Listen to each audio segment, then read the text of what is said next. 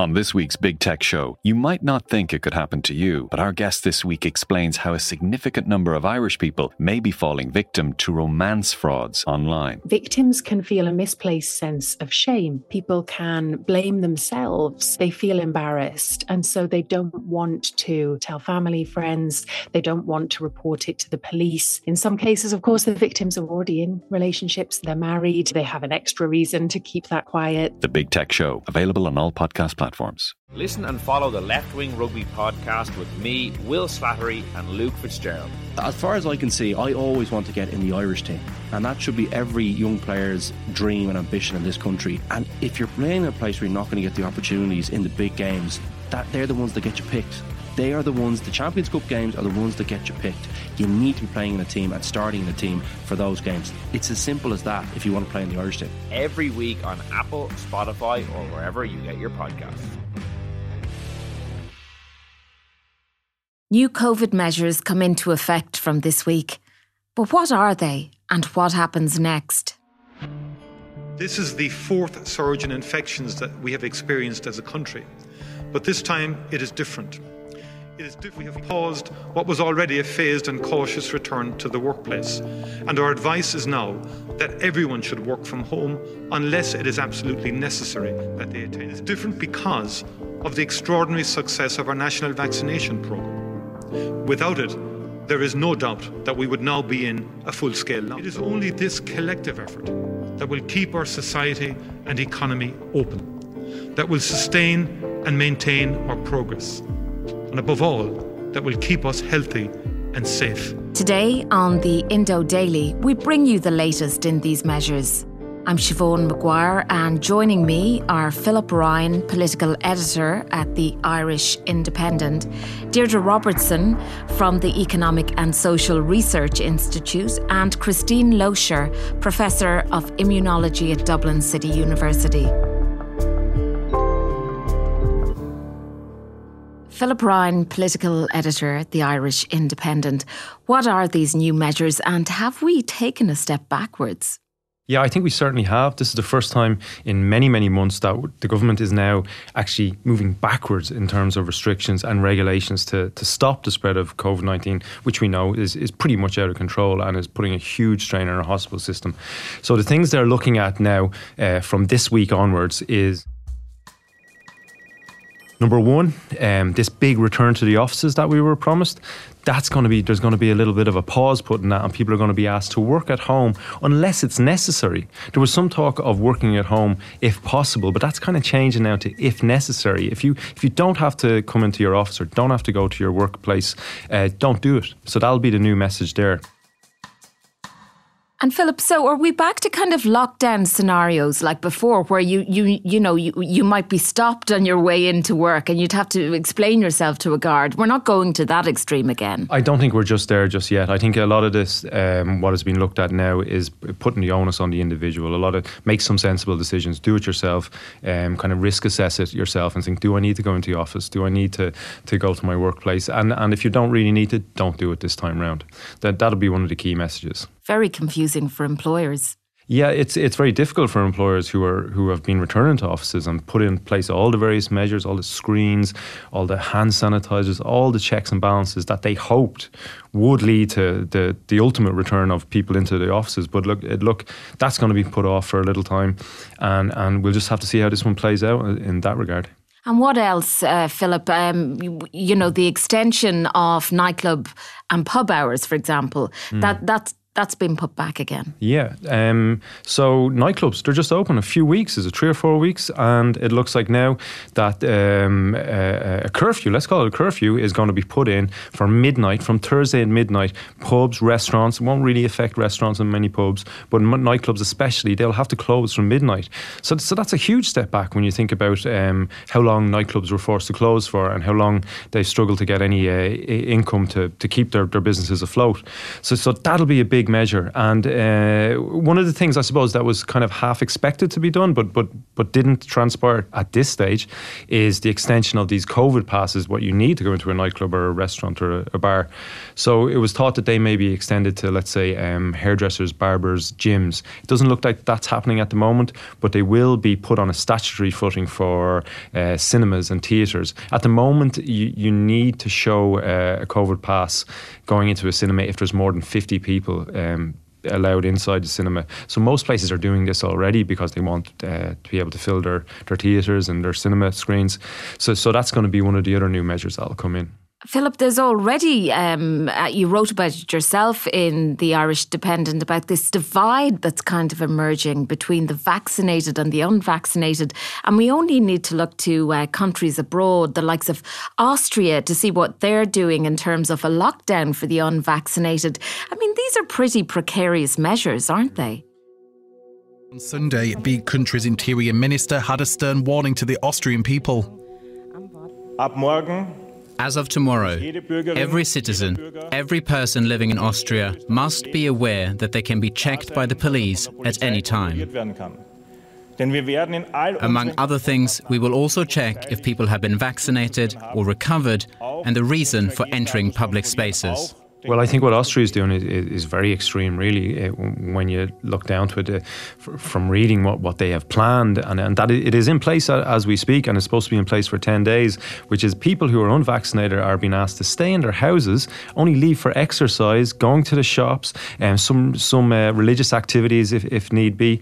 But like that, and that has been enforced, like you mentioned earlier, with police, people checking people on buses, and should they be going or leaving the house? And that's really draconian. And I think our own government have shied away from something like that, knowing that you don't want to really put in place a kind of a discriminatory or divisive regime that is going to alienate people one against the next. You can't get your hair cut because you're not unvaccinated. So are we going to have a situation where we can spot the unvaccinated people by their long hair walking around society? Like it is, when you're looking at things like gyms and hairdressers and barbers, they're not just like recreational things. They're things people need to get by in society. They're not the same as a pub or a restaurant or a theatre. And what else has come about in these new measures, Philip? One of the other big things that we'll probably see is a push, a new regime for close contacts. So if you're in a household and you're a close contact, you'll be asked to restrict your movements for 5 days if you're a close contact. And in that 5 days, you'll be asked to take 3 antigen tests spaced apart over those days, and only after the 5th day will you then be allowed to stop restricting your movements. And that'll be a bit of a change, and it'll be a big imposition on people, especially when you see the rate of cases in schools and even in offices, and just generally the rate of cases throughout the country and the high transmission levels. And that's an interesting point on the antigen tests, because people I know who've had to take antigen tests have had a problem, first of all, in even sourcing them. And then there's the financial burden of paying for these test kits.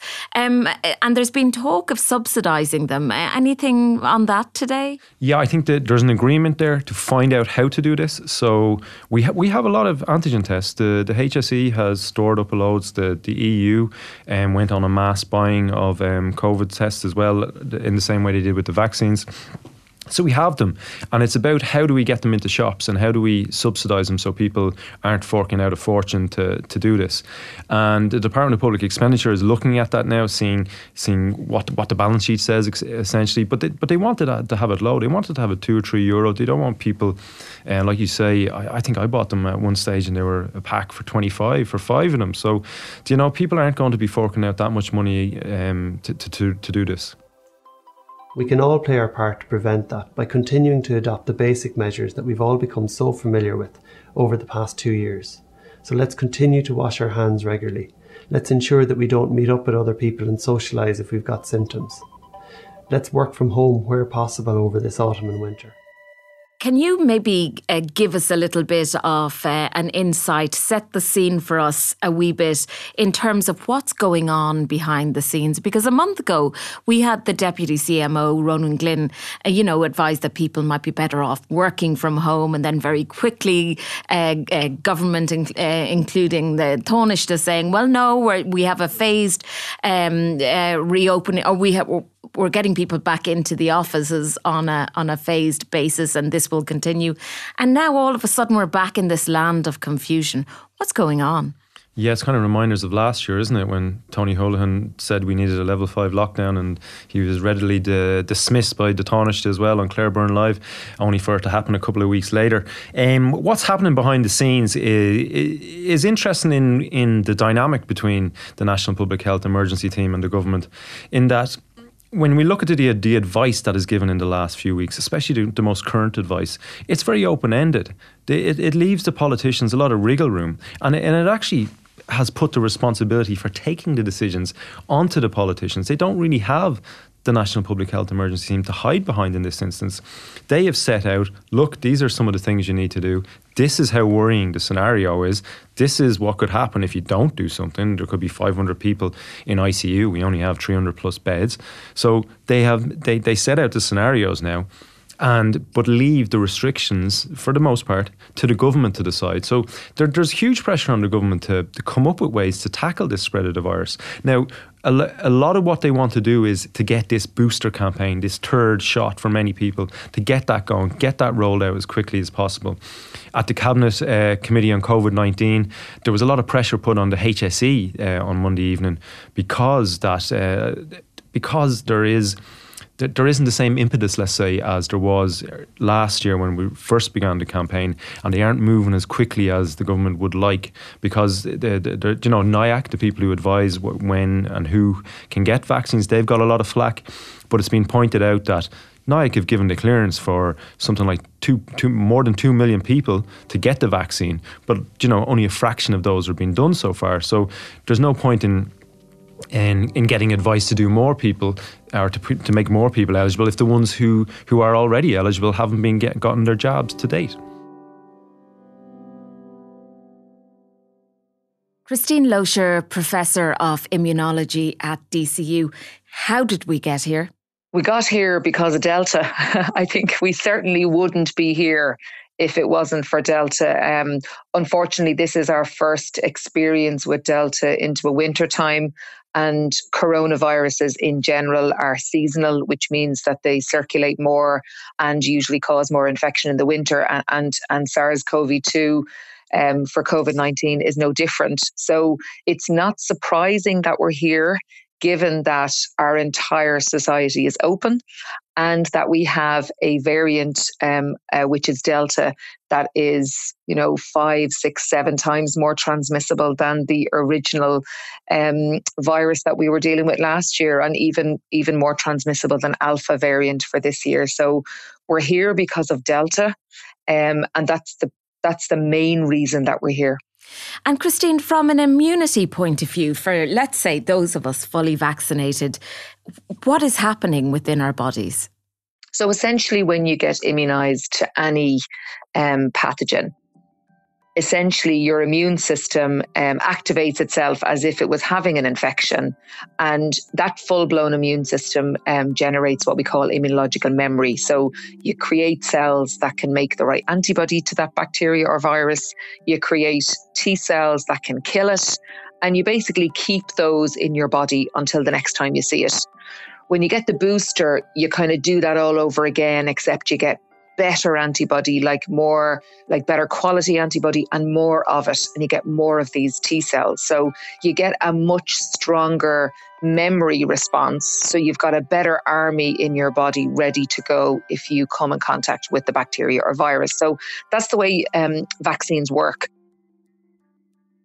What happens, though, is that you're constantly exposed to bacteria and viruses in your environment, and people can get sick, and then they have an immune response that does pretty much the exact same thing. So you don't really have room to keep loads of antibody and loads of T cells for every single thing that your immune system might remember. So what you need to do is you need to reduce the number that you have in your circulation. And that's kind of consistent with this waning immunity that we see. So what we normally see with any vaccine is that after about 5 or 6 months, you decrease the amount of the antibodies and T cells that you have ready to go. It doesn't mean that you can't switch them on when you come in contact with it, but there's less of them there in the first place, which means your initial rapid response is probably not as strong.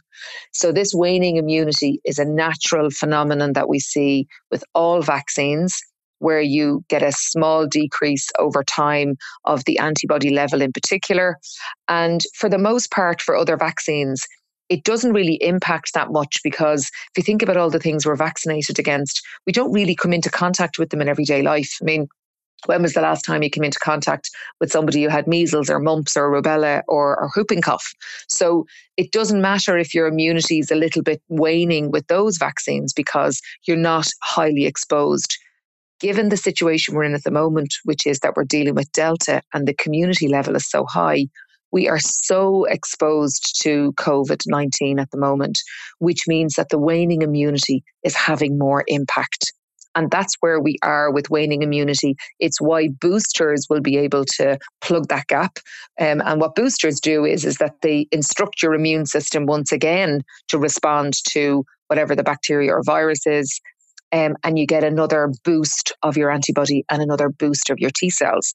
But in this case, what research is showing is that you're getting a really super immune response, and that it's likely that that immune response would not wane as quickly and might last us longer. And that's why boosters at the moment are absolutely critical to managing not just the case numbers, but particularly hospitals and ICU admissions.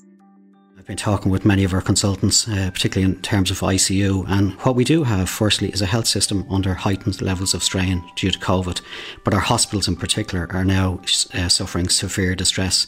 And certainly the way the consultants explained to me this morning, they want me to relay it, we are really in a very grim situation with our ICUs and the levels of sickness that we are treating.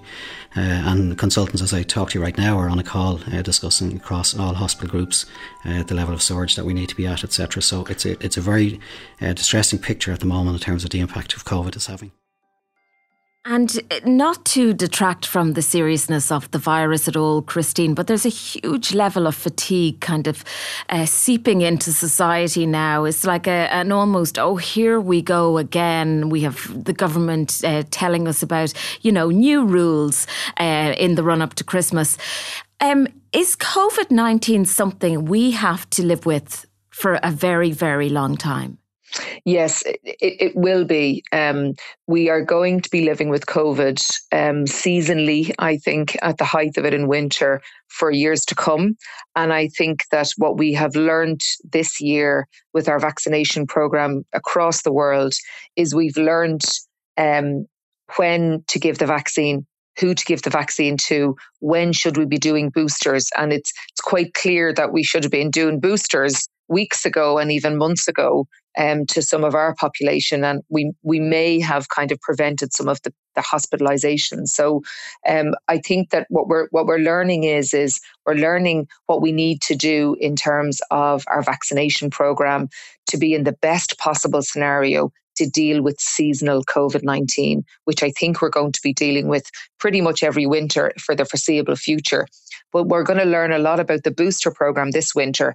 And if the booster program gives a lot of protection this winter, then the strategy for the following winters may be to just boost people where there has been waning immunity.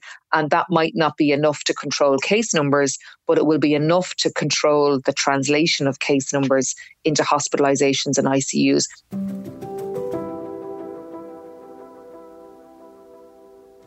And that's really where we're focused. Remember, the function of a vaccine is to prevent severe illness and death. It's not about preventing somebody getting the infection. And that's what we're interested in. When we're looking at numbers, we should be focused on hospitalizations and ICUs. And that should be the readout of how strong our vaccine program is, not necessarily the case numbers. So I think the antigen testing will impact. And I think that one of the things that we haven't been doing, that other countries have been way ahead of us on, is we haven't been self-monitoring. So we haven't been having access to, low cost or free antigen testing so that people are able to better monitor themselves. And I think monitoring COVID is really important in terms of controlling case numbers. And essentially, if you have a scenario where you can antigen test on a regular basis and you get a positive test and you're asymptomatic, it will be an alert for you to go and get a PCR test and to isolate. If you are asymptomatic, that's where it's really important. If we look at the case numbers in the last few weeks, of those that we know whether they were symptomatic or asymptomatic, 13% of positive cases were asymptomatic. So that's 13% of all the cases in the last few weeks that were roaming around not knowing that they had COVID. And that's where antigen testing can add to the tools that we have to control case numbers. So I am an absolute advocate of antigen testing. I'm glad that we've got to the stage where we are now, seeing it as a real kind of de-risking tool. And I would like to see not just subsidised, but I'd like them to be freely available like they are in other countries, because making them accessible to people is how people will engage with them as a de-risking tool. If you don't make them accessible, people are going to be choosy about when they use them, and then it's not going to work properly. Deirdre Robertson, Senior Research Officer in the Behavioural Research Unit in the ESRI.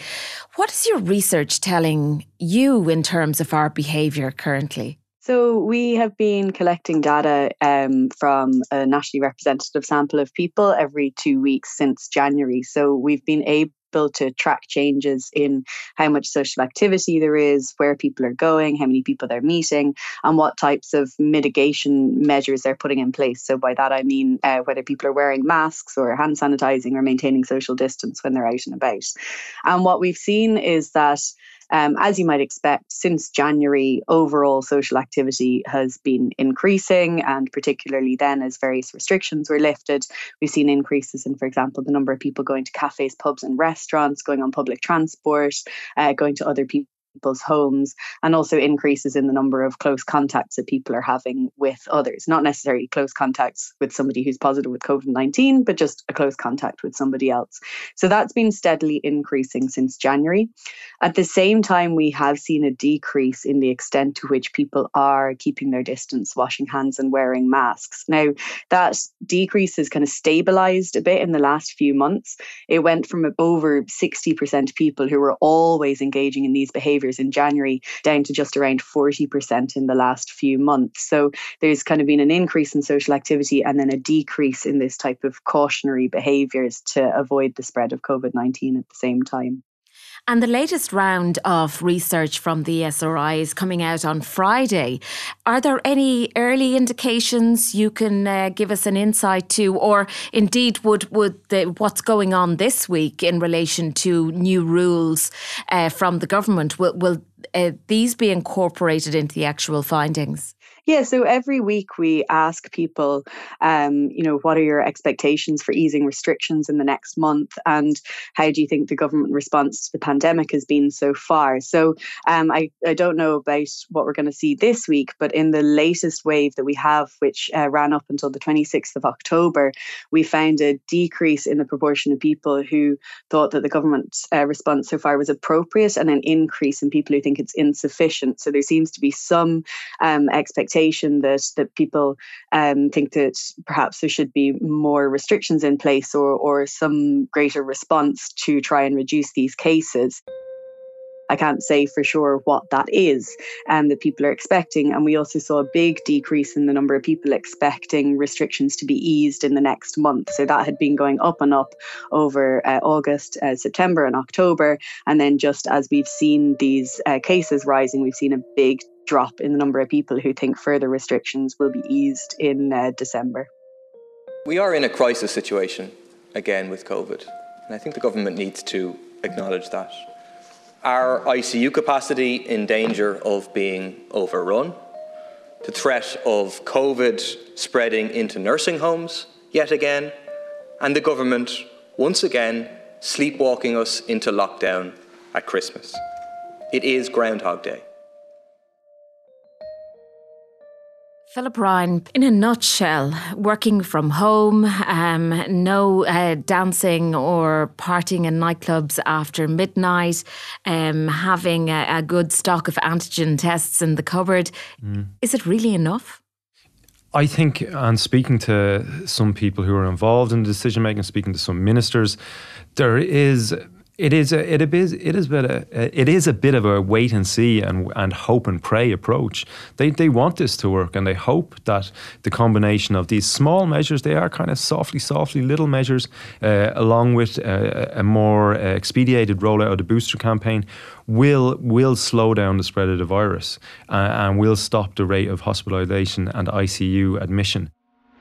But there is a realisation there that it just may not be enough, and this could only be the start of what is the reintroduction of more restrictions over the coming weeks and months. I'm Siobhan Maguire, and today's episode of the Indo Daily was presented and produced by myself, researched by Tabitha Monaghan, recorded by Gavin Hennessy with sound design by John Smith. Archive clips from independent.ie, Deutsche Welle News, CNBC and RTE. You can listen to the Indo Daily wherever you get your podcasts.